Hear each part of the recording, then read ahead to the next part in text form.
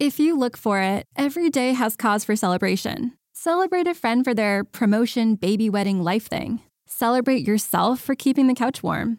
It's no easy feat, especially if it's a big couch.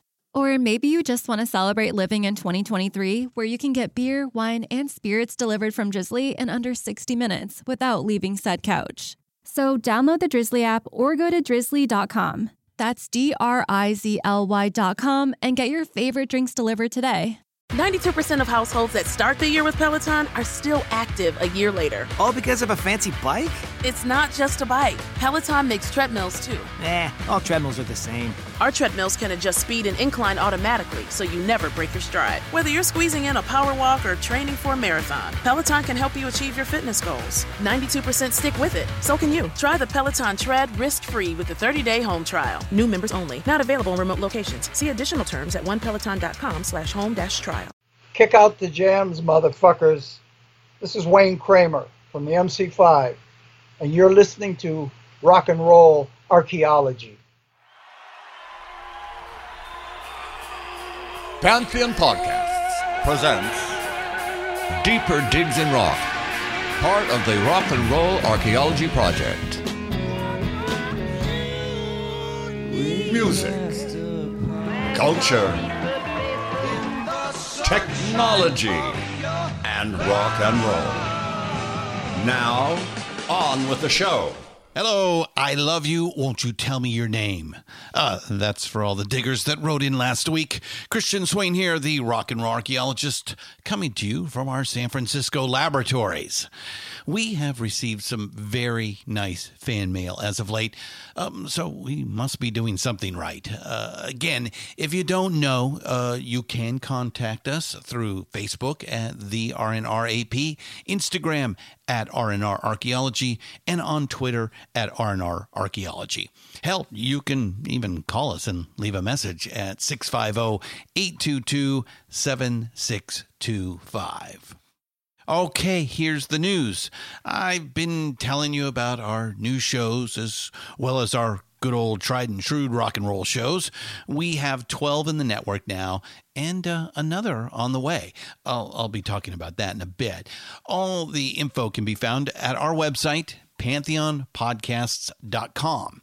We are growing our rock and roll podcast empire nicely, and you diggers are responding so much so that we smashed our listening number record last month. I mean, just totally blew it out the water. I can't thank you guys enough. It's really overwhelming. It was really just a huge increase in the listenership. We really appreciate it. So you guys are really out there telling your friends, and we love that.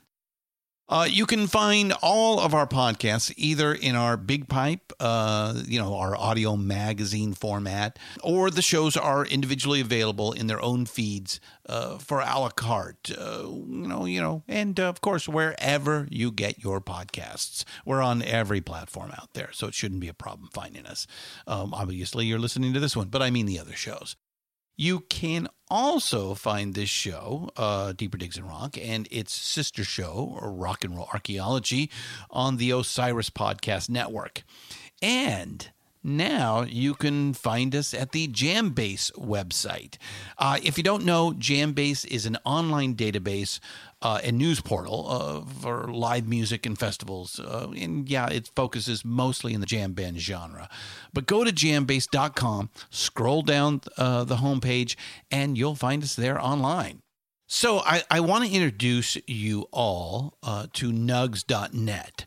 Nugs.net is the destination for live music on demand. They have a growing collection of over 15,000 full-length concert recordings from bands like Pearl Jam, Metallica, and Dead & Company. So you'll never run out of live music to explore. You can listen to a show from last night or from 40 years ago. I've been watching some shows from Sonic Youth recently because I never got to catch them live. Let me tell you, there is something for every music fan to explore. It's available on desktop, iOS and Android apps, Sonos and Blue OS. And just like us here at Pantheon, the folks at nugs.net are live music fanatics. So they are offering new subscribers a 35% discount on an annual subscription. Go to nugs.net/deeperdigs and sign up today. And if you already have a subscription, give the gift of live music to a friend. Again, nugs.net/deeperdigs for 35% off an annual subscription. That's it for this week. Let's get to our guest.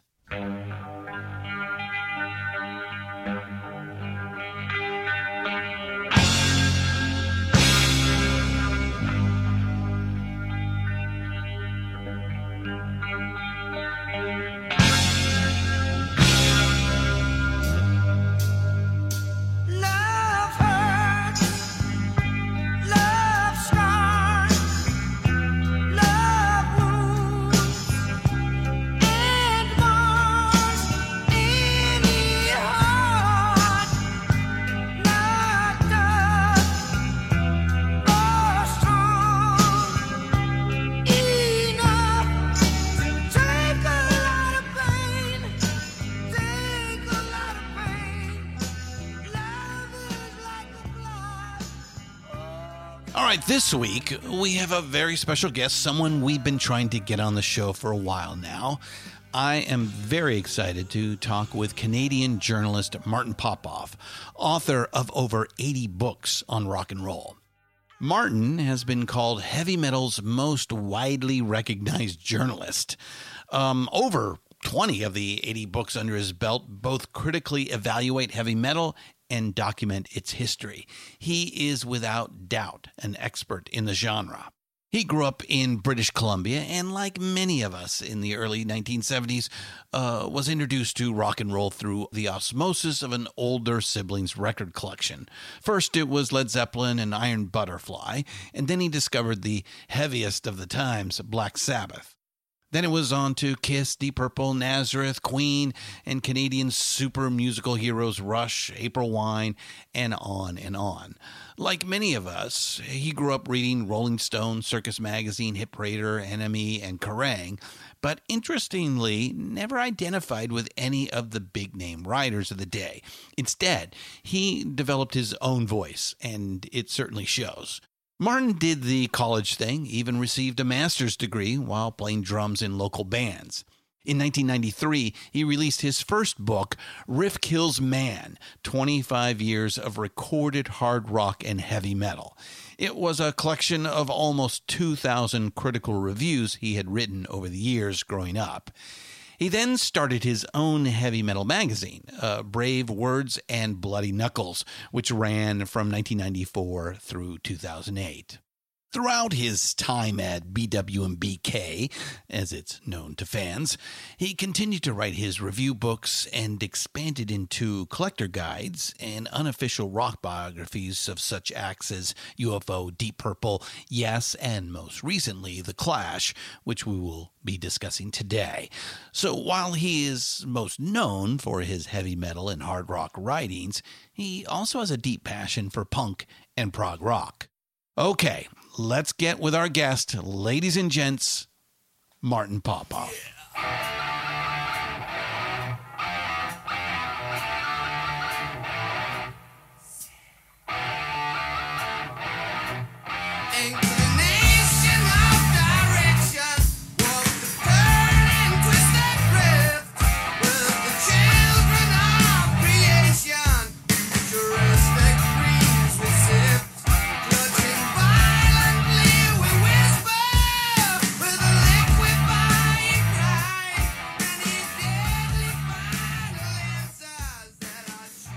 Martin Popoff, welcome to Deeper Digs in Rock.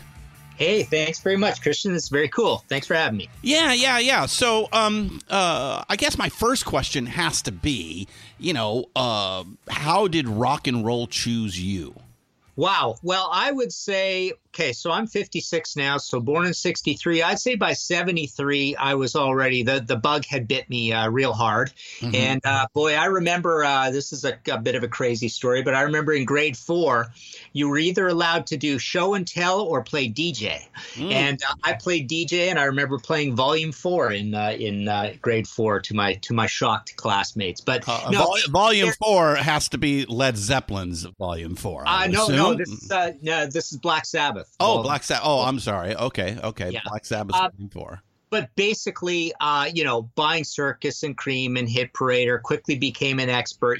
By 76, 77, my era, I was a crazy rock and roll expert kind of guy. But growing up in a small town, so not a lot of concerts, just a handful until more or less the early 80s.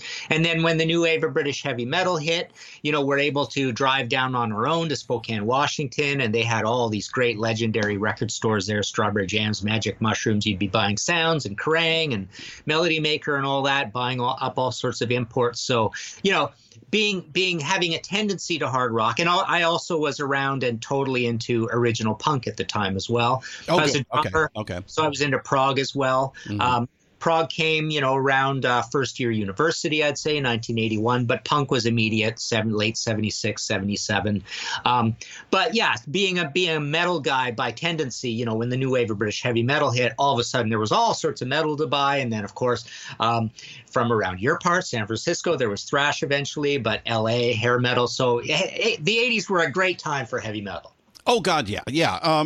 So you mentioned something that I want to go back to and have you explain, and that is, the new wave of heavy metal, which is a iteration of metal. And I think you kind of have a theory that, you break it into at least 3 categories of how heavy metal becomes such a dominating force, especially in the 1980s. And I think it starts with about 1970. We'd probably both agree with this, with Black Sabbath, Deep Purple, and Led Zeppelin all being, rising to the occasion, wouldn't you say? Yes, and Uriah Heep. As we were talking before we went on air, our little green room session. Yes, yeah. Yes, I went and inducted Uriah Heep into the Hall of Heavy Metal History, and one of the points I made there was that they are as original as Black Sabbath and Deep Purple. And I usually leave Led Zeppelin out of that conversation because they aren't as insistently heavy metal as those other 3. But basically, they have their acoustic side, most famously on that Led Zeppelin 3, and obviously some of the other songs in the other albums that come out. Although they get a little heavier as time goes on, wouldn't you say? Yes, and they're early, and also if you want to include Led Zeppelin, you also start moving towards the Stooges and MC5 and that sort of stuff too. But that's the punk side of things, yeah. Mm-hmm. Yeah, but those guys are claimed by metal as well, and I claim them by metal as well. But basically, Sabbath is Friday the 13th, February the 13th, 1970. Heap is July 1970. Deep Purple in Rock, their first truly metal album, and very, very heavy for 1970, is also July of 1970. So yeah, that's the first thing. But to get back to the thing I brought up, the new wave of British heavy metal, that is 1980 or late 79 thing. And that's where metal has this massive explosion in Britain, and there's all sorts of bands, Motorhead, Saxon, Deep, Iron Maiden, Def Leppard, Tigers of Pantang, all those. Yeah. And Judas Priest has an interesting place in there because they're almost like what I call the second wave of original heavy metal, or the second wave of metal, which is Judas Priest comes in 74, comes really hard in 76. And at that point, your little wave in there, your little cozy wave is Priest, Rainbow, UFO, Thin Lizzy. And then stateside, Ted Nugent, Aerosmith, Kiss, Blue Oyster Cult. So there's that sort of that middle ground, right. Yeah. Those are, the 3 that you referred to before. If you want to talk about original 3 and put them in order, I usually consider the 3 waves being the original, this little bump in the mid 70s, and then the new wave of British heavy metal. What about the thrash metal scene that comes out of the 80s? Right. So that's 83, 84. Metallica essentially starts that with Kill 'Em All. And quickly, Anthrax joins them. Exodus eventually joins them. Exodus is early, but they don't join them. They kind of screw up and don't get the album out till 85.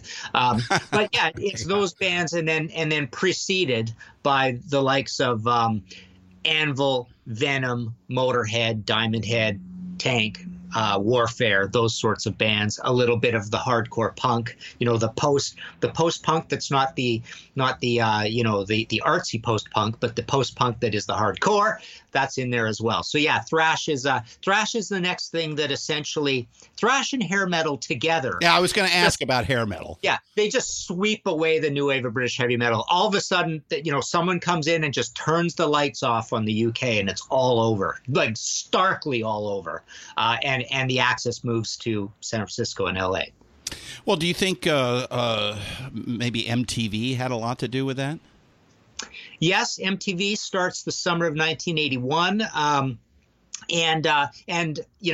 But metal doesn't really start going even in the hair metal days until about 83 with Quiet Riot and Rat and Twisted Sister from New York, Dokken, Motley Crue's already going at that point. Van Halen's your original hair metal band, but they're obviously an anomaly. They're way out of time. They started in 78. Yeah. But what MTV is very important because MTV does not turn away and shun metal, the likes of say the Hall of Fame might, or Rolling Stone magazine, or any number of sources, radio. There's all sorts of things that are never become metal friendly. MTV was friendly to a whole pile of different things, so I never want to say MTV was metal centric, but MTV was metal friendly.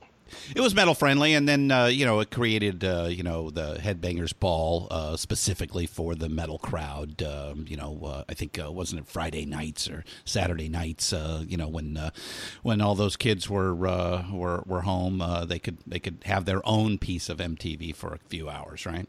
Exactly, yeah. And then, of course, hair metal was very photogenic, videogenic, whatever. And that's the point, yeah. You had lots of that. So. Yeah, and maybe that's why maybe the British rockers weren't quite up to what they got out of the L.A. scene, which was, let's face it, pretty boys in makeup. Yes, and the British guys, I mean, to their credit, they said there's no way we're going to put on makeup and tease up her hair and that. But also there's always the running joke that the British guys are just not as good looking as what you're going to get out of in sunny California or whatever. And there was some truth to that. I mean, most of the British bands were did not look the part of the hair metal bands, to put it politely. But yeah, for various reasons, and some of those bands tried that sort of music and it just fell flat on its face. You're the likes of Wrathchild and Shy and Raven went to this kind of athletic rock look, and who else was in there? Tiger Tails and Thunder eventually, London Choir Boys. Just this disparate bunch of goons, bands that kind of tried at it, and it just they all fell flat on their face. It's only Def Leppard that broke out of that, but by being just a strange anomaly.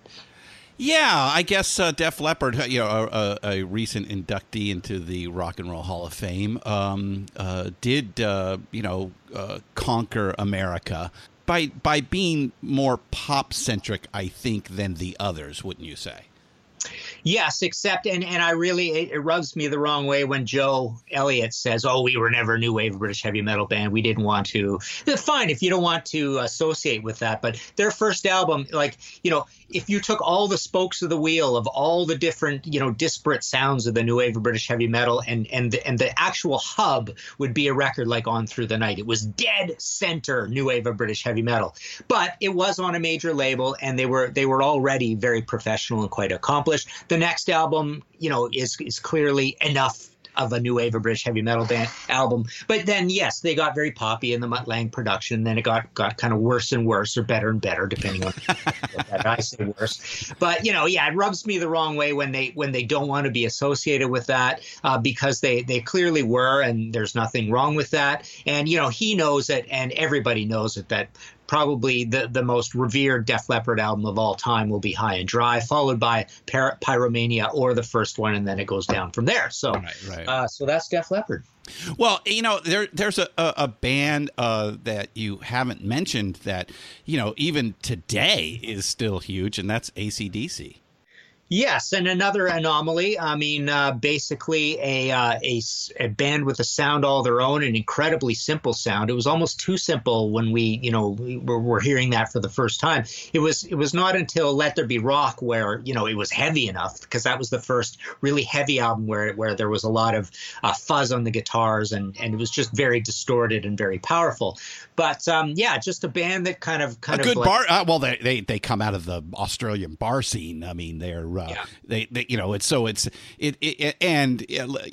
again in being down under and away from all of these other influences. I mean, this wasn't the internet days where you could, pretty much figure anything out in 5 minutes. You really had to work for it, and you were separated, through space, and therefore somebody from Australia would, come out completely different than those in the UK and those in America. Yes and no. An interesting thing about them is, yes, I mean, I even asked Malcolm this once in an interview, and he kind of explained it kind of neat to me. It's like you have to play the boogies in the bars, or they'll just throw bottles at you or coins or whatever, or you'll get booed off the stage. So the trick of AC/DC, what you just said, the boogie, they have that in spades. Yes. Well, it's the simplicity too, and I remember talking to Dave Mustaine once about this as well. It's like you play a double bass drum thrash song, and it's such a wall of sound that it might sound great on record, but it doesn't sound that great on stage.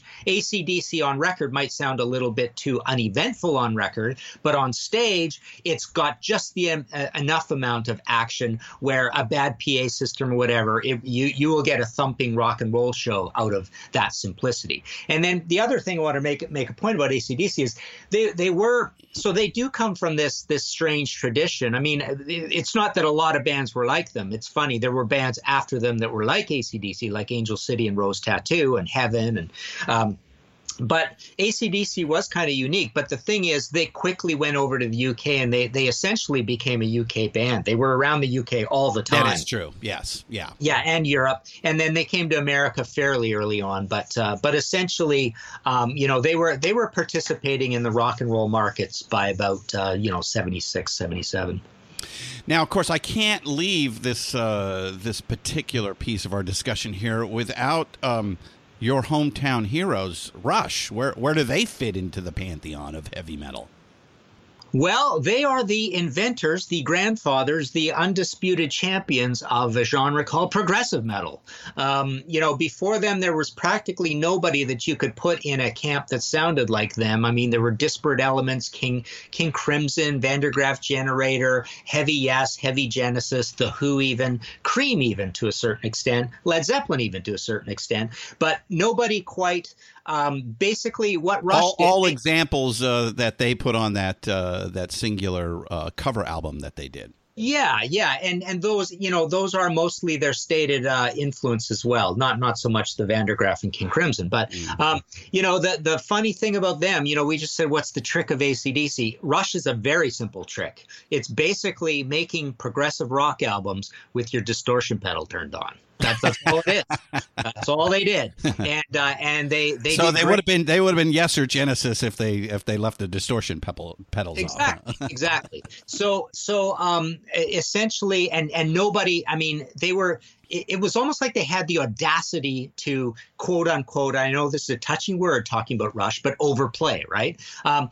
Anybody who hates Rush says they overplay tastelessly. Anybody who loves Rush says they're geniuses, and then there's a middle sensible ground that says, you know what? And I kind of take this tack a little bit, is that nobody dared play as much as Neil Peart on a normal simple rock song, so he was the only one doing it, and that made them very unique. So, and then you had Geddy's voice. So basically, Rush is a band I might add Neil's lyrics as well. Yep, great lyrics, but a lot of people wrote great lyrics as well too. I'm not sure in metal the ideals that Mr.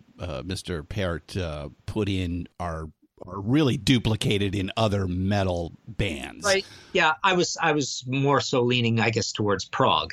I think his lyrics are similar to prog lyrics. True. Having thought about it very much, but the neat thing about Rush, of course, is that they essentially created a sound. They hammered that sound home for about 4 or 5 albums, and then they started changing a lot, to their credit and to their detriment. They will admit they made some mistakes, and I think they did too. But they are fearless, creative people and growers, and basically, no one ever really was able to duplicate or follow Rush. Those who did were taking things in a different direction, starting with, say, Queensryche, Fates Warning, Dream Theater, and on, and you get a whole strange progressive metal thing. But basically, while Rush was operating, I would say the only bands that you could compare them to in a big way would be maybe, and not even in a big way, would be Styx and Kansas. Yeah, I can see their contemporary Styx and Kansas being included into what the trio was doing. But to your point, they are the fountainhead of a progressive metal, and the other two don't quite fit into that category. So here we are at 2019, and we're talking about bands that kind of start in 1970, blossoms in the later 70s, turns into a giant thing in the 80s, and we still have the thrash metal scene is still kind of going out there. But since we brought up Rush, as everybody is aware, Neil Peart has retired, and that's probably the end of Rush, period. Which brings me to the point that this music has this athleticism to it that is difficult to continue to do, like a professional athlete into old age. I mean, the Rolling Stones are about ready to hit the tour again, playing stadiums, but they can because their blues-based music. You can play into your 80s. I just don't think you can do that with the metal music. Do you agree with that or not? Yeah, that's a really good point, and it is pretty true, and it goes for prog as well. But I always liken heavy metal to some of it is theoretically good, and you look at it almost like say the most extreme math metal, relapse core, mathcore, whatever. Even your most extreme thrash. To me, I've often likened heavy metal to lifting up the hood on a hot car and a bunch of guys gathering around it and admiring this beautiful engine, right? Mm-hmm. It's there. It's a theoretical thing, though. If you drove it too fast, you would get arrested. If you drove it too fast again, you'd lose your license. And your car sits in your driveway, right? So, there's this theoretical thing about a hot car in the middle of a big city that you can't use. I mean, you can't use it anywhere. You can't. It's illegal everywhere to drive it too fast, right? So there's this thing about how it's this technological marvel, and that gets to your point because heavy metal, there's a lot to remember because it's very, very progressive. Even when it's straight heavy metal, there's a lot going on. Like you bring up the thrash bands. I'm gonna review the new Death Angel album for our Banger TV thing tomorrow. We're gonna do a recording of that, and and they aren't even the trickiest of thrash bands. It goes way beyond Death Angel, but there's a lot to remember. So there's one thing for old age. Another thing is vocal fry on your voice, screaming your lungs out. I mean, there's a lot of heavy metal that has vocal fry and it's not straight singing. That's hard to do in your old age. And even the regular singing has an operatic quality to it. You talk about someone like Rob Halford or Bruce Dickinson or Jeff Tate or whatever, the Three Tremors, Yeah. So the operatic, the hitting the high notes, the writing it at the high end of everybody's range, and then the exertion for the drummers. I mean, drummers will tell you. I'm a drummer myself. I mean, they'll always kind of downplay the fact it's not that physical if you do it right. It's not that big a deal. But there is a lot of note density there. And forget about it being physical and causing you a heart attack. There's people like Neil Peart. A lot of these drummers of this age have back problems and tendinitis problems, tennis elbow problems, arthritis. And then Alex is another good example. Alex from Rush. So again, all this heavy Alex dude, Lifeson, yeah. complicated playing. Alex Lifeson. He's got arthritis problems, right? So you're right. In all sorts of, it is a very athletic music, just like prog. Yes is slowing down. Because of this as well, right? So, prog and metal share. Well, they're just adding new, younger members. That seems to be a thing nowadays as well. Well, metal does that too. So. Yeah. I just saw Queensryche here in a club, and they had several younger members that were helping to keep up the load, if you will. Yeah. Queensryche's a great example because, the drummer problem was not for that reason. The other guitarist problem was not for that reason. I know you're not saying this is the reason, but it's not the reason even for Todd Latour, the singer. But the neat thing is that's the key. If you bring in another singer, okay, number one, that's hard to do and have the fans not revolt. But if you bring one in, Priest knows that better than anybody. Yeah, but if you bring one in, it's a really smart idea to bring one in that's 10 years younger than everybody else and who has great vocal technique, because the singer is the weakest link of all of them. There are all sorts of examples of these bands that have to go by the wayside because of that weak link, the voice's instrument. Yeah, as a singer myself, the hard thing with metal is that you as the vocalist have to be above the frequencies of those guitars, and that's where it's that the alto or soprano type of vocalist kind of fits in the genre, because you just got to be above those frequencies or you'll get lost. Neat. That's an interesting point. Yeah. Very cool. Well, Martin, we've obviously established your bona fides. So why writing? How did you get into to that? Well, okay. So after university, so I did a BA in English and I did an MBA, and then I worked for Xerox for a little bit. And then me and a buddy started a desktop publishing. That's what it was called in the old days, print broking business. So I was comfortable with the idea of pages and layouts and books and things like that. Basically what happened was I started writing record reviews just for myself to kind of organize all these different disparate elements in one place, all these different genres that was happening. Long and short of it, I self-published a book in 1993 of 2,000 heavy metal record reviews. That got reissued in 97. 94, started on with another buddy. We started a magazine called Brave Words and Bloody Knuckles, which was a print magazine that ran from 94 to 08. And now is a thriving, high-traffic website, been around since the very beginnings of the net. So started getting all those interviews and writing even more. So 94, it really picked up. And then as you go along, the idea with doing all these books, I guess I got about 85 books now. Yeah, you're very prolific. Well, thank you. Yeah. So as it goes on, you get. I just want it one more time. 85 books. Yeah. So, I've always had this idea that I don't want to write a book on a band unless I can bring some new stuff to the table, i.e. interview footage. So I normally wouldn't write a book on a band unless I've talked to them myself 20, 25, 30 times.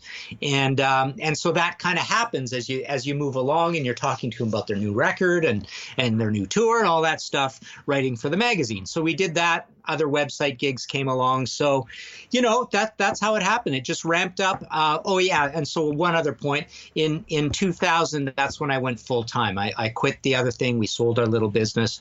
And I went full time rock critic at that point. Because you see those lines crossing on a chart saying, dang, I don't make a lot of money doing this business thing, and I only make a tiny little bit doing this rock thing. But man, if I spent all my time on this rock thing, would it be that amount? And it's like, well, it'll be close. Okay, let's do it. So That's what I did. So in 2000, I essentially went full time, and getting all these books out. I think one of the other reasons I can do so much is because all of that, with the change in the industry, all that other stuff kind of fell away. The pay went down, down, down. I even write for free quite often now if I really want an interview with somebody. All of that falls away, and what's left is the books because, I put out a lot of stuff through publishers, but I'm also not scared to self-publish. So at that point, if I'm writing something that I know is totally uncommercial and I just want to do it myself, I've got my database to sell to, etc. I've got this built-in thing where I only have to rely on myself to do this.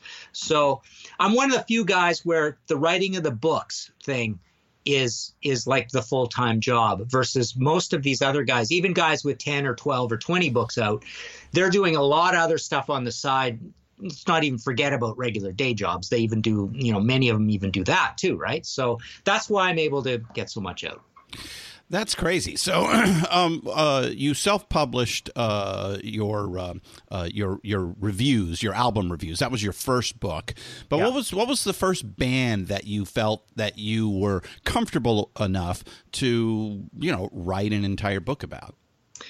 Oddly enough, that turned out to be Blue Oyster Cult, which is because I love Blue Oyster Cult. The stories behind the songs are amazing. The stories behind the lyrics, the music, everything about that band is really, really interesting. And to this day, it probably is the most interesting band I've written a book on. So what happened? Really? You've written books on Queen, Pink Floyd, The Clash, many of the heavy metal bands that we've already spoken about today.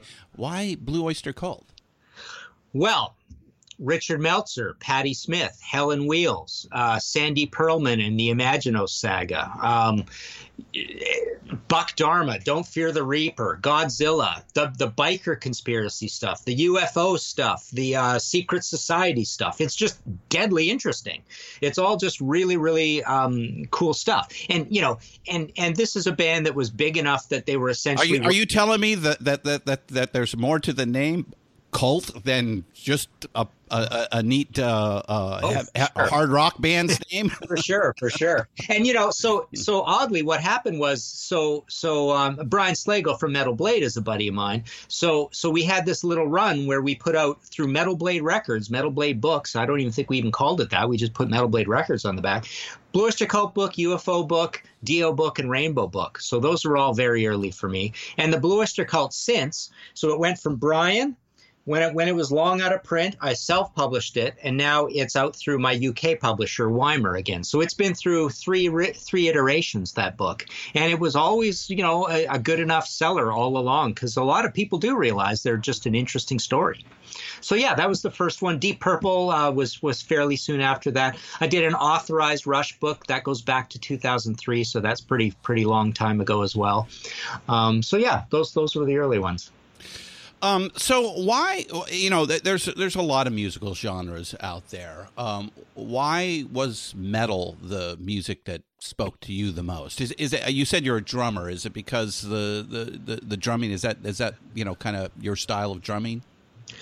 Part of that, heavy metal drumming is interesting. I don't know. There's just something about loud guitars that is interesting to young boys, 13, 14, 15.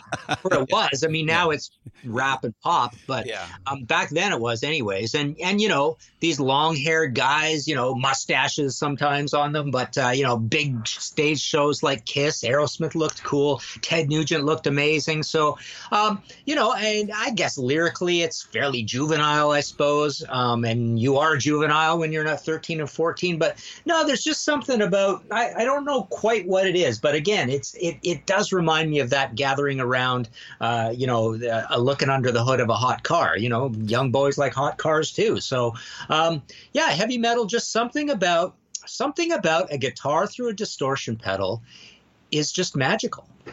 So, if I might throw something out there, it's almost as if these are Marvel superheroes to our generation, as opposed to today's actual Marvel superheroes being the cultural touchstone. That was the case with these metal players. They all were larger than life, and I would probably Kiss being the greatest example of that. Yeah, and to put a fine comic book characters, really. Yes, yeah, well, yeah, definitely. Kiss obviously is extreme, but no, to put a finer point on it again, this idea of why heavy metal. I've always had this strange idea that you know how you can make I had this talk with Steve Vai. How a high note on a guitar is almost like the clearest form of sound, or a piano note is the clearest form of sound. And then everything else, a saxophone, a guitar through a distortion pedal, has like baggage with it. It has something different about it, right? A richness, right? Well, and I've often thought also, why do I hate pop so much? Like, it actually makes me angry, right? Really? But putting aside that, when I try today's pop, I can understand. But even back in the day, let's not get into that. But no. The point I'm trying to make is, but sometimes I can listen to a pop song of today and go, that is the most. If you made a like, it's the difference between coffee and beer. And orange juice as well. There's just something about if you tried to design the most perfect, best tasting music, it might be pop, or it might be orange juice versus beer and coffee. Which you give that to a kid and they spit it out. They say this tastes terrible, right? So getting back around to heavy metal, I've always had this idea that if you wanted to make the most impressive sounding music to a guy, to make him go, wow, that is cool, right? You'd make like a fast Judas Priest song with Rob Halford singing high. You'd have this guitarist who's shredding away, who's playing at the far end of guitar accomplishment. Not a tasteful blues thing like B.B. King, but I'm talking straight impressive, straight acrobatics, right? Like, this guy sounds like a genius. Right? Yeah. You're not going to say that about B.B. King. You're going to say that about Eddie Van Halen. The word genius, right? So you know what I mean? I might disagree with you in not assuming B.B. King is a genius in his own right, playing a single note. But I see your point that with Eddie Van Halen, it's obvious. Anybody can get that. Yes, but the other way of saying this is you can be a bullshit artist and create abstract art and sell it for tens of millions of dollars, but you can't bullshit your way into a Robert Bateman painting or a Rembrandt painting, right? You have to be able to do it. You have to have the skill. And with metal, you had to put the time in to get that good. Yeah. So you can't bullshit being Eddie Van Halen, but many people, and then you can all argue about, are you really as soulful as B.B. King? Blah blah blah. It's all abstract. It's all opinion. But there's no opinion about having to be good to play heavy metal. Forget about like the drummers in the 70s or whatever. But pick all the drummers in thrash bands now. You have to be amazing. Guitarists, you always had to be amazing. Right? Yeah. Mm-hmm. You didn't have to be really particularly amazing to play Led Zeppelin, but you had to be amazing to play Judas Priest and to play Iron Maiden and to play all the thrash of today. To sing like Robert, or like Rob Halford, you had to be technically amazing. To sing in a blues band, you didn't have to be technically amazing. You could abuse yourself. You could smoke, you could drink, you could stay up late, and you can go on and do it, and you can bullshit your way through it. But so again, getting back to the point, why heavy metal? There's this funny thing about it that it is craftsmanship. Well, it's the car. Let's go back to the car motif. It's a Ferrari, and to your point, you can only take it out at certain places. But when you do let it run, boy, does it run. Yeah, and a lot of people look at a Ferrari and say, okay, you're a goofball for wanting to own a red Ferrari, like Yngwie with his 7 Ferraris or whatever. But if you had a what do we want to say? A nice small Audi or something, right? A nice behaved, sensibly designed car, you're considered classy, right? So Rolling Stone is classy. The people who get into the Hall of Fame are classy. Jan Werner is classy. Laura Nyro and Patti Smith are classy, right?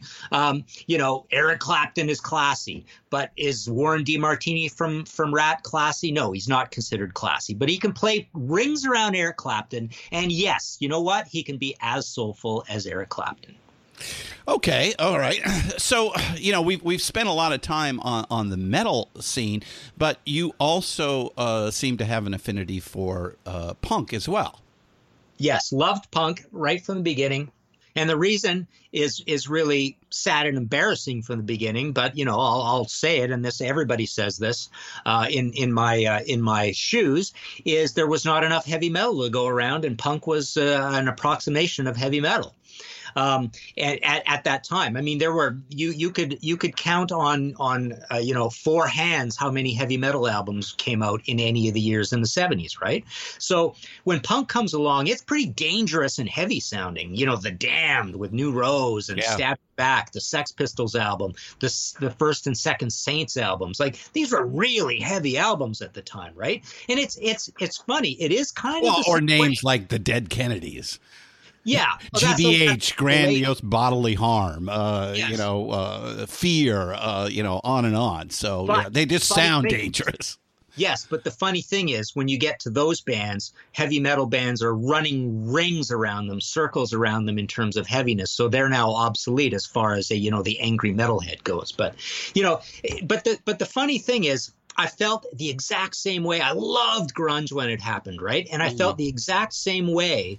You take the Saints album against a Blue Oyster Cult album or a Kiss album, and it just sounded dangerous and way more heavy, yet it wasn't heavy metal. Same thing with grunge. You listen to a Soundgarden album or a Green River or a Mudhoney album against the most egregious of the hair metal albums, and you go, wow, this thing over here that doesn't even think it's heavy is heavier.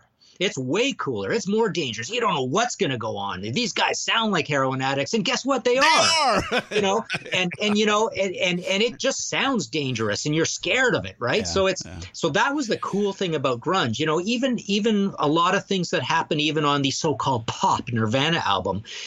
His vocal is heavier. All across that album, whether he's singing a pop song or not, is heavier than the most egregious hair metal vocal, because the hair metal vocals are just getting thinner and higher and more gurgly. Well, and more pop. The power ballad took over, and that too. That didn't help. And and let's call Guns N' Roses probably the fulcrum, with maybe Metallica and the thrash metal scene just underneath it, already beginning to make the change, which led to the opening for grunge to come and. As a kind of a radio friendly version of all of this. Yeah. But to get back to it, I mean, punk. So 1977, I would have been 14 years old, and we're seeing this stuff in the magazines. We're seeing a little bit on TV. Ramones, Sex Pistols. Yeah. But getting to Spokane and buying, I remember the first punk things I got, I believe, would have been that French New Wave compilation. That had the Damned on it. I know the Damned are credited with the first punk album, but I remember getting the first Clash album right away. Got a Canadian issue, so it wasn't right away, I suppose. The Sex Pistols, I did get the import of the Sex Pistols right away. The Damned, so it was those ones, and then also a little bit of Ramones. Certainly the first Dead Boys, Young, Loud, and Snotty. Mm-hmm. Ramones is a funny one because it fit into this thing where my friends and I could not get past his vocals and considered them kind of a novelty band because the vocals bothered us so much. It's very odd. Yet the rest of the musical, presentation was actually one of the heaviest of all those bands. Even though it had a melody to it, it was wall to wall power chords with the Ramones all the time, right? Yeah, to me it was. I just found them funny. They were, I'd throw them on and have a good time. I was never bothered by Johnny's vocals. More that they just they just didn't seem real, and the lyrics are just hilarious. Yeah, but almost to a Monty Python-esque level. Well, I just remember when I was 14, I didn't think they were funny because they had dark glasses on. They're from New York City. They were all in leather jackets. They were singing about sniffing glue and beating people up with baseball bats. They did not seem come funny. on. They all had the same stupid name. They all looked exactly the same. It just, to me, it was as opposed to some of the LA punk bands that I would see like Fear or several others that were literally dangerous. Yeah. It just didn't seem So how old are like you, that. Kristen? How old are you? I'm 57, so we're about the same age here. So Yeah. Well, you're seeing those bands probably. You're maybe a couple of years ahead of you too, Yeah. because I'm in LA and you're in Toronto, or And outside. I was from a small town too. Yeah, Don't yeah. So I'm not ever seeing. I never saw a punk band for years and years and years. So yeah, but those bands you're seeing, the LA bands were dangerous as hell, and we had no LA bands in our record collection because none of them could get it together to put a record out. I mean, same with Toronto. There was one band we loved, the Diodes. It was a super heavy first album, and then they went poppy. But there were no LA albums in 77, 78, 79. Not 79. By then there was a little bit Dickies, I remember, and yeah, I mean, if you were in a big city and you were hip enough to actually get into those things at a young age like that, I could see how it could scare the hell out of you for sure. Oh yeah, go to a Black Flag concert sometime. But you agree that the punk element, we've already established that with metal it starts in 1970, and you would agree that the punk side of things starts with the MC5, right? Yes. So I wrote a book, 120,000 words, that ends in 1971 called Who Invented Heavy Metal? And I'm thinking of doing the same thing for punk. So I've peripherally looked into this a lot. So to give you not a crazy long answer, but I'll give you the abridged version. Please. What I think is garage rock through MC5 and the Stooges, through New York Dolls, and then of course New York Dolls, and the second version coming of the Stooges is Raw Power, New York Dolls, and In Too Much Too Soon.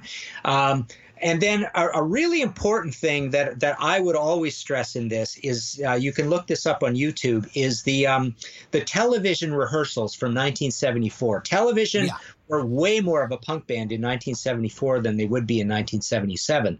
That is an incredible little bit of black and white footage that people should see. So 1974, and then there's also Ramones footage from about 75.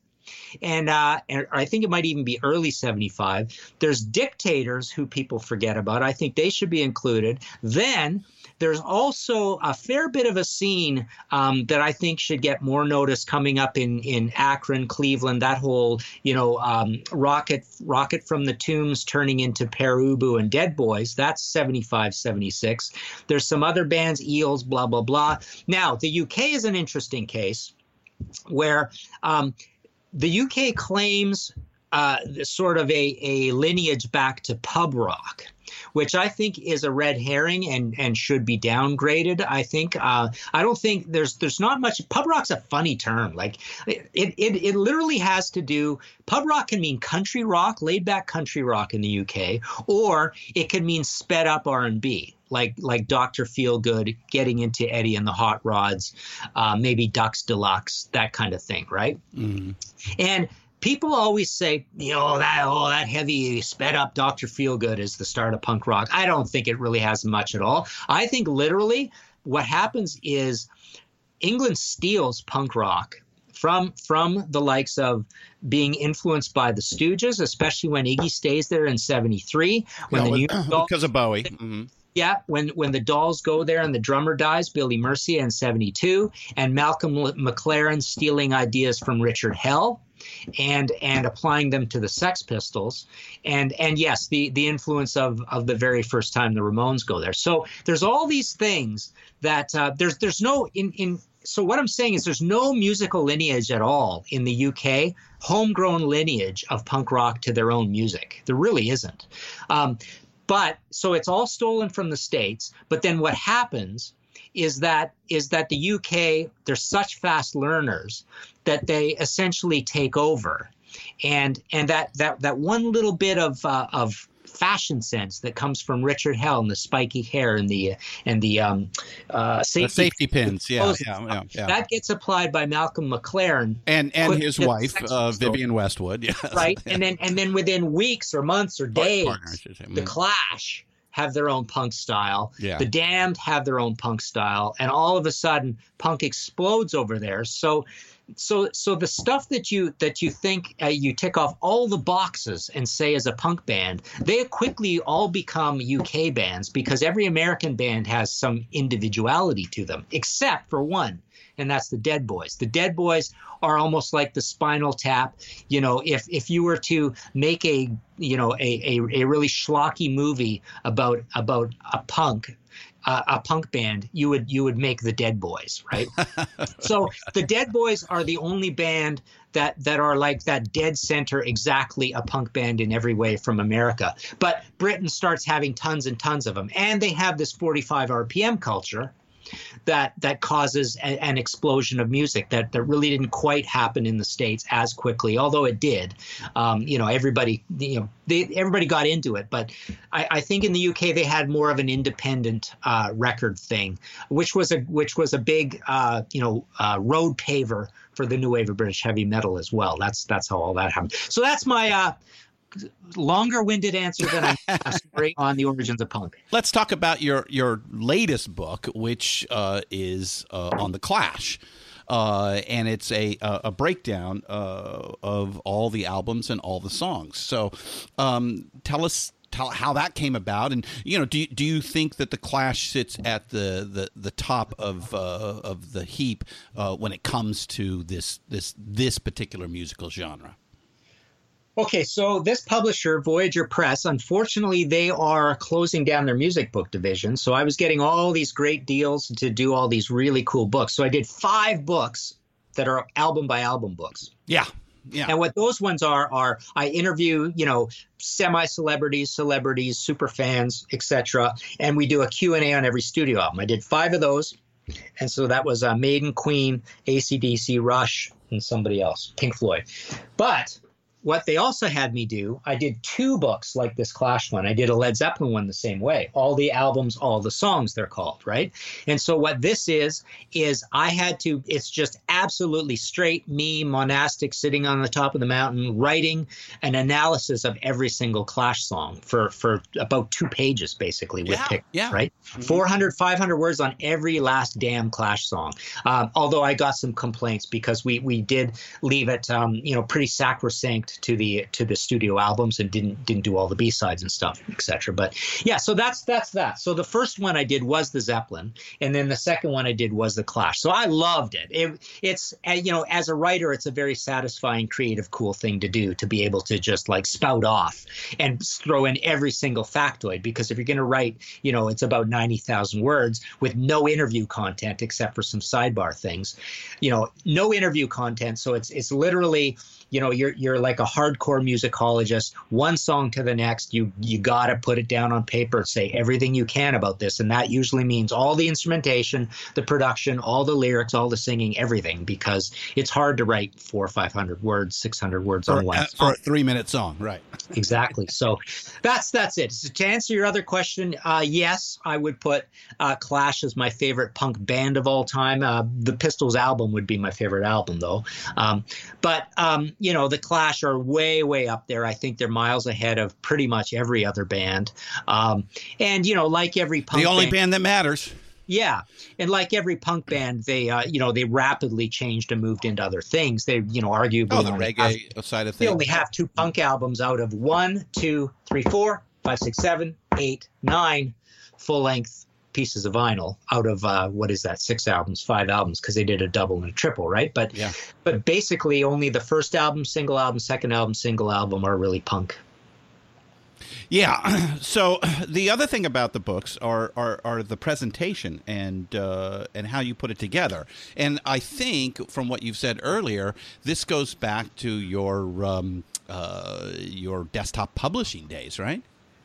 Well, no, I'm for these books. The beauty of these books, why I loved doing them so much, is that I literally handed off the Word file to my mentor over there and the most awesome dude to work with, Dennis Pernew. It's really sad for both of us that this whole music book division thing has gone away, because I ended up doing like 10 books for those guys. Yeah. But no, I mean, I hand it off to Dennis, and he's such a crazy music fan as well. He goes and he knows what pictures people haven't seen before and all that stuff. So he finds all this great photography. He hunts down the memorabilia shots. They're all, you know, he makes sure he gets the highest resolution in. You know, he even takes a stab at writing, you know, all the captions, which I appreciate. Although I have to go in and make sure, you know, I like them and make changes and check for typos and things. So I have to proof that part of it. But no, the presentations are awesome. They have killer designers over there, so the covers are always neat. You know, there's often little doodads like neon ink or embossing or foil and stuff like that, right? But yeah, the presentations of all of these books, either it's the 5 album by albums or the illustrated histories or the Clash and the Zeppelin, are first rate. I remember seeing the Zeppelin for the first time and going through it and going, you know what? I'd say more than half these pictures of Led Zeppelin here I've never even seen before. So I love that about how cool these books look. So, and there's no more to come then, huh? No, there's no more to come. You know, I remember once before Dennis moved on to a children's book company, and then he came back, and I have faith somehow that, you know, I almost feel like they're taking a break and they will come back. I mean, there's a part of me that says this will all start again, and we will be doing more music books eventually. But no, I mean the Queen, which has been out a while, you know, there haven't been any deals for a long time, unfortunately. You know, so that brings me to a question about, you know, where we are in rock music history. I think it's safe to say that, you know, it no longer holds the cultural sway that it once did, and that, you know, our generation looks at this as our touchstone of, you know, what made us who we are, and, you know, the current generation doesn't look at music that way. It's a part of their life, but it is not an all-encompassing part of their life. What is social media. So you agree with that, right? Yeah, that's very interesting and very, very well put. I mean, I've never really thought about it quite that way or that extensively, but you're right. I think what happens is, okay, first of all, there's tons and tons more music, so it's more fragmented, and it's nobody's sharing all the same stuff. So it's not a monoculture anymore. The same way. Yeah. Right. Yeah. And you know, you're right. Social media is better, but also, you know, I think TV and movies have gotten way better over the decades, such that there's way more, you know, emphasis on Sopranos first, and then Game of Thrones and all this stuff. So and there's and all of that stuff, the delivery of all that, I think has helped it a heck of a lot. Oddly, the delivery of music onto Spotify, you know, people talk about how it hurt the business, but I think it also somehow didn't help in terms of. Put it this way. Yeah, okay, I've never thought about this before, but I don't think the ease and the cheapness in which we can get music has made music way more important in young people's lives, as you just stated. But the efficient delivery of TV and movies has made that better and has made that more a part of people's lives. And of course, social media as well. Sports has basically stayed the same. I don't think there's been any changes in how sports is delivered or how much people are into sports. So there are all these entertainment options. Video games is the other one. That was what I was thinking. So so that didn't exist in the 70s, and then it just got bigger and bigger and bigger and bigger. And of course, that's a massive thing in people's lives. So yes, video games, TV, social media, those have grown tenfold over. So the competition for music is much, much, much bigger than it was back in the 70s. But don't you agree that maybe we are seeing another iteration where, you know, it's funny. I mean, you know, I personally think that the music of the latter half of the 20th century will be as important as the Italian Renaissance. The further we get away from it, the more obvious it becomes. This was an electric moment. It's both a cultural explosion and a technological one. It shows up, you know, post-war. It has American culture fingerprints all over it, and maybe, you know, the American empire is in decline, and therefore, you know, doesn't hold the same sway, and rock and roll doesn't as well. And I mean all forms of it. But in a weird sort of way, every once in a while, just about when you think, oh, it's dead, and gone, it like shows up in some new iteration. And I think right now, you've hit on it, is movies and television. There seems to be a plethora of these, new ways of exposing this history. And I'll take the Queen movie, Bohemian Rhapsody, as my first bit of evidence. A huge hit, unexpected, and now every movie studio is thinking about how do they recreate that and make another rock a biopic. Interesting. I mean, there's a lot to digest there. So I take it what you mean by this, as important as the Italian Renaissance. You're probably talking about blues, the birth of rock and roll, the 60s, the 70s, right through the end of the 2000s. Is that what you mean? I think by the end of the grunge movement, I think that's really the last great iteration of rock and roll. I think rock and roll itself, it's a guitar-based music form. I think the electric guitar is a uniquely industrial type of instrument, which fits perfectly in the 20th century. And again, as I said, it is, American culture, which is, let's face it, the dominant culture on the planet after World War II, that becomes a global phenomenon. I also think it's the first art form that becomes a global phenomenon in real time. You can see it actually happening, whereas other art forms took, ages to disseminate throughout the world, sort of thing. But so I think those are the pieces.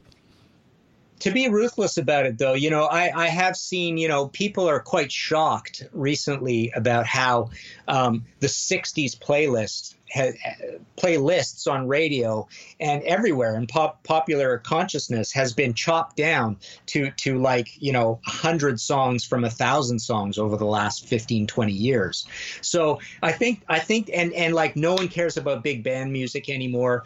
Doo-wop and 50s music is not that collectible. A lot of 60s music is not that collectible. New wave of British heavy metal and punk have gone through their ups and downs, and they're probably both permanently on a down. Yeah. So I think as time moves on, I think we're going to be a little more surprised and shocked and dismayed about how much stuff is completely forgotten and nobody cares anymore. I think so you really think it's over? Well, I think it can happen, but no, I think certain things, if they're continued to be drummed into our heads, like Led Zeppelin and AC/DC, and to some extent Queen and the Eagles and even George Thorogood or whatever, right? Like certain, say, classic rock or the big classics of grunge or even the big classics of hair metal. If we continue to hear these things on radio and they continue to be put into movies and they continue to be played at sports events and put into video games and things, they will last. But there's only so much brain room with so much creativity going on all the time. And as we've talked about, all these competing entertainment sources, that a lot of stuff will fall by the wayside. But I guess certain things will remain classics, but they'll only remain classics because they'll just be programmed into us like a cult, and they just won't go away. So if they keep, cramming this stuff, if you keep cramming Led Zeppelin into the heads of, 12-year-old boys and girls, like Disney, like Mickey Mouse. Yeah, I mean, yeah, exactly. Some of them will like it, but I've also seen, there is an, inexorable tide or whatever. I don't even know if I used that word right, but I mean, rap is super important to kids, right? And pop. It is the street rock and roll of today. There's no two ways about that. Hip hop is where it's at musically, but again, I don't think that the music holds that the type of sway that music did to our generation.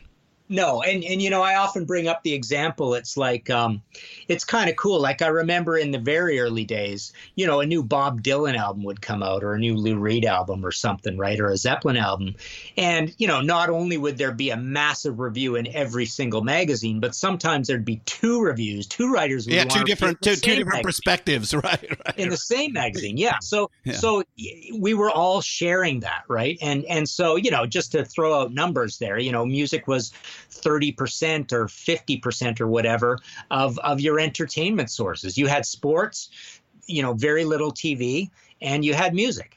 And that's all there was really for your entertainment dollars, right? And I remember going to New York City. I remember I was quite shocked about maybe this was 5 years ago or something, walking around the streets of New York for hours and hours and hours, right? And I'm in a rock T-shirt, and then I'm in another rock T-shirt the next day, and another rock T-shirt the next day. And I realized looking around and going, I've walked by 10,000 people in the last hour and a half or whatever, right? I didn't spot one rock T-shirt, right? You were the only one. Yeah, it's crazy, right? And it would be like an event when someone actually was like championing a rock band on their shirt. So, and then, most of the time it was, if there was anything being championed, it was just the completely insipid, corporate logo on a shirt, right? Mm. So, it's funny. Yeah, I don't know. And then you can get in the debate about recorded music versus live music, and how live music is surprisingly still a very vital thing. So people still do like going out to concerts. But yeah, it's just it is a whole different world. That's for sure. So after 30 years of music journalism, what do you think you've discovered? What's, what are the points that still mean something to you? Boy, I don't know. I don't know if this answers what you're looking for, but I think there's still a reason for the journalist today, and that's as a gatekeeper, as someone to sift through and suggest things. But I also, I've always been the kind of guy that I love immersive box sets, right? Mm-hmm. And box sets that are complete. And I always like them because I love devouring the liner notes and being told, having things pointed out to you so you appreciate this artwork that you bought more. Right. And that's why I like this Clash book and the Zeppelin book. I mean, and the album by album books, because there's basically a bunch of people saying, look what happens at a minute 13. Look what happens with the guitar here. Here's where he turns his wah-wah pedal on. Do you hear the tambourine back here in this Zeppelin song? Right. And here's where he hits a gong and they stick it in water and stuff. It's like, oh, cool. I like that more than I did 10 seconds ago. Right. So I think there's still a good place for having stuff pointed out to you. That's all rock journalism is, right? Just to help you appreciate what you're listening to more. And it's the same with books and poetry. Poetry is just like that. When you go through poetry in university, it's like you read it and you go, this is completely nonsensical. I have no idea what's going on here. And then the prof points out, 50 things, 40 of which the writer didn't even intend, but whatever. It's it's still 50 things that you go, oh, that's kind of cool. Yeah. And it's the same with journalism. But I don't know how else to answer your question. I haven't really discovered anything else other than that. Well, I think we're all now rock and roll archaeologists. You are going in depth into each of these songs with these books, and it's unfortunate that there's not more on the horizon at the moment. But to your point. It's depth of knowledge and, learning all of the details of, your favorite band or your favorite album or your favorite song. Yeah, and anybody who's eager and enthusiastic can go on the internet and put together all the bits and pieces and read all the different chaotic stuff and come up with the same amount of knowledge just gleaned off the internet for free. I mean, even wiki pages are a great start. If you want to learn a lot about a band, if you hit every blue hyperlink on every wiki page, you're eventually. I actually saw somewhere that somebody actually went and printed and made books out of of the wiki pages. Probably completely illegal, but basically, I think this is an example. This was years ago I saw this, but I think it's like if you gathered up all the information on the band Dio that's on the wiki pages without going way off base, you get 200 pages of stuff to read. Yeah. So it's all there, right? But again, it's beautiful. It's nice to have in a book. It's nice to have because it takes your face away from the screen, and it takes you away from either the phone or your desktop or your laptop or whatever. And that's why I like liner notes in box sets too, which is, that apparently is still a pretty thriving part of the physical music industry is pretty elaborate box sets. And I think, people want to sit down in not this chair, not the business chair, but the chair over there, or lie down on the bed and pull out all this cool stuff and read it and listen to it at the same time on a better stereo, right? So that's kind of still the good thing about print books or print in any form. It gives your eyes a rest from the screens. Well, Martin, we didn't talk too much about the third leg that you're an expert in, which is the prog side of things. We'll leave that for another conversation. Sure. But what's next for you?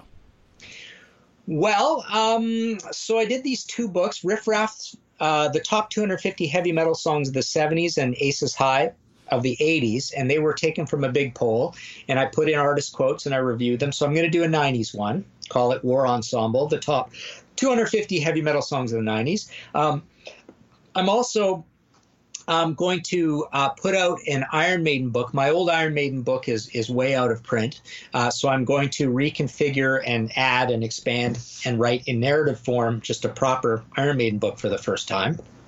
And that's going to be called Where Eagles Dare, Iron Maiden in the 80s. And then I'm also going to, it's a bit of a long story, I won't go into it, but I'm going to do 3 Rush books, and this is through a really cool publisher as well here in Canada, who I've worked with a lot, ECW Press. We're going to do a 70s Rush book, an 80s Rush book, and a 90s Rush book. 90s and 2000s combined. There you go. Do you have a favorite band? When I'm asked that question, I often get a little cheeky and say it's got to be a band that got in and got out before the 80s, before they could screw up. So I often say Max Webster is my favorite Canadian band, about 6 albums. Uh-huh. Gillan is one of my favorite bands. Ian Gillan from Deep Purple, he had a band called Gillan, not the Ian Gillan band, but just Gillan, again, about 6 albums. I love The Jam. I love XTC. I love The Clash. Who else? There you go. Well, Martin Popoff, thanks for being with us on Deeper Digs in Rock today. Awesome, man. This was a lot of fun. This was a great chat. Thank you very much.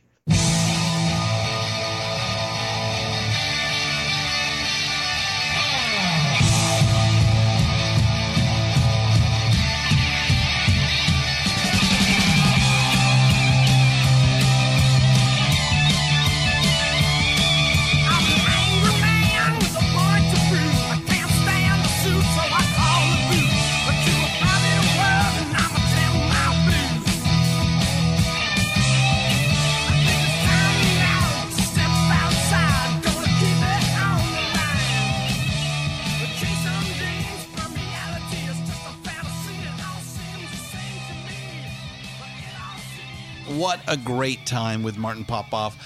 Let me tell you, he is a rock and roll archaeologist himself, and certainly has a PhD in heavy metal. So, here's the news I alluded to at the top. We've been so impressed with Martin's work that we have asked him to join our Rock and Roll Archaeology College, where he will become the head of our heavy metal department. His new show will be launched very shortly, and it's called History in 5 Songs with Martin Popoff.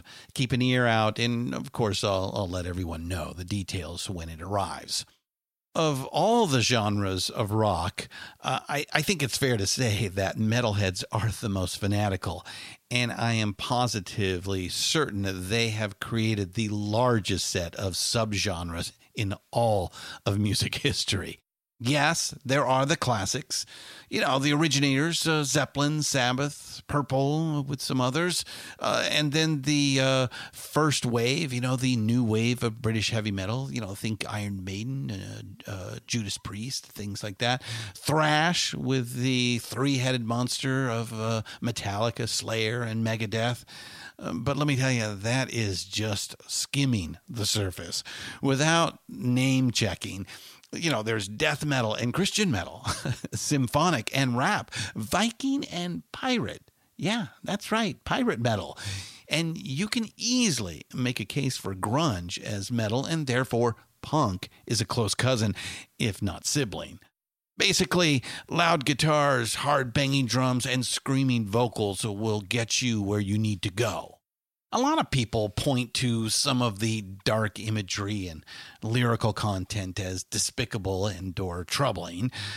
Sure, there are acts that are outright misogynists or worse, downright white supremacists or Nazis. But that's all ridiculousness, and at best has small audiences but makes good media play. Most rise an ugly head for a moment and are usually shouted down pretty quickly back into obscurity. Today, you can find a lot of fine female metal bands around these days, and let's face it, punk can shout down Nazi metal any day of the week. Most is harmless fun made by serious people, providing high entertainment value for your dollar. It takes significant skill to be in a metal band, and just because the lyrics and imagery might be best used to fill the fantasies of adolescent males, doesn't make it all bad. There is a reason there are so many subsets of this music. Anyway, we now have a bona fide expert in the field of heavy metal, and I, for one, cannot wait to learn more from Professor Popov. In the meantime, check out his big bad library of books wherever you get your reading materials. Go out and grab his excellent coffee table book, The Clash, all the albums, all the songs. Okay, this week was heavy metal. Next week, I'm digging into rap and hip-hop with Rough House Records executive and hip-hop pioneer Chris Schwartz. Keep the cards and letters coming, tell a friend, and keep up the rockin'. Last night, I took a walk into the back of my mind, through the trash and the warning signs.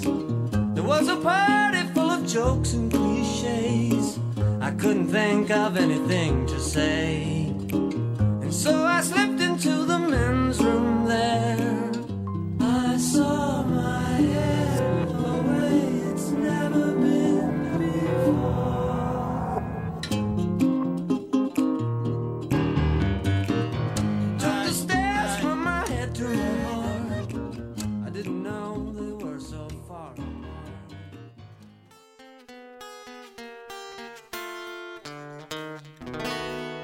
Hey diggers, Christian Swain here with a short pause for a great cause. We believe music education for young people is an investment in a better future for all of us. If you listen to our podcasts, chances are you agree. Little Kids Rock has transformed the lives of more than 650,000 public school students by bringing music education into their schools. Little Kids Rock trains teachers in underfunded schools to teach kids the music they love, from the Beatles to Bruno Mars, Led Zeppelin to Lady Gaga, Chuck Berry to Chance the Rapper. Little Kids Rock has become a national movement to restore, expand, and innovate music education in public schools across America. Visit littlekidsrock.org and learn more about how you can help put music where it belongs, in our schools. Thank you, and let's keep up the rockin' right into the next generation. Deeper Digs in Rock, produced and hosted by Christian Swain. All sound design and incidental music by Busy Signal Studios. Find all of our shows, notes, social, and links at www.pantheonpodcast.com or wherever you listen to great podcasts. All songs can be found for purchase on iTunes, Spotify, or Google Play. Please perches these great and important tracks. Find us on Facebook at the RNRAP. We are on Instagram at RNR Archaeology. Tweet us at RNR Archaeology. 92% of households that start the year with Peloton are still active a year later. All because of a fancy bike? It's not just a bike. Peloton makes treadmills too. All treadmills are the same. Our treadmills can adjust speed and incline automatically, so you never break your stride. Whether you're squeezing in a power walk or training for a marathon, Peloton can help you achieve your fitness goals. 92% stick with it. So can you. Try the Peloton Tread risk-free with the 30-day home trial. New members only. Not available in remote locations. See additional terms at onepeloton.com/home-trial. It's NFL draft season, and that means it's time to start thinking about fantasy football. FantasyPoints.com features industry-leading experts and prognosticators using proprietary hand-charted data to help you score more fantasy points. FantasyPoints.com is the place to go for whatever kind of fantasy football you play. Whether you play fantasy football, daily fantasy sports, or do a little bit of everything, Fantasy Points has the meticulously researched content to guide you to victory. And why wait for the fall? Fantasy Points also covers the new spring football league, the UFL.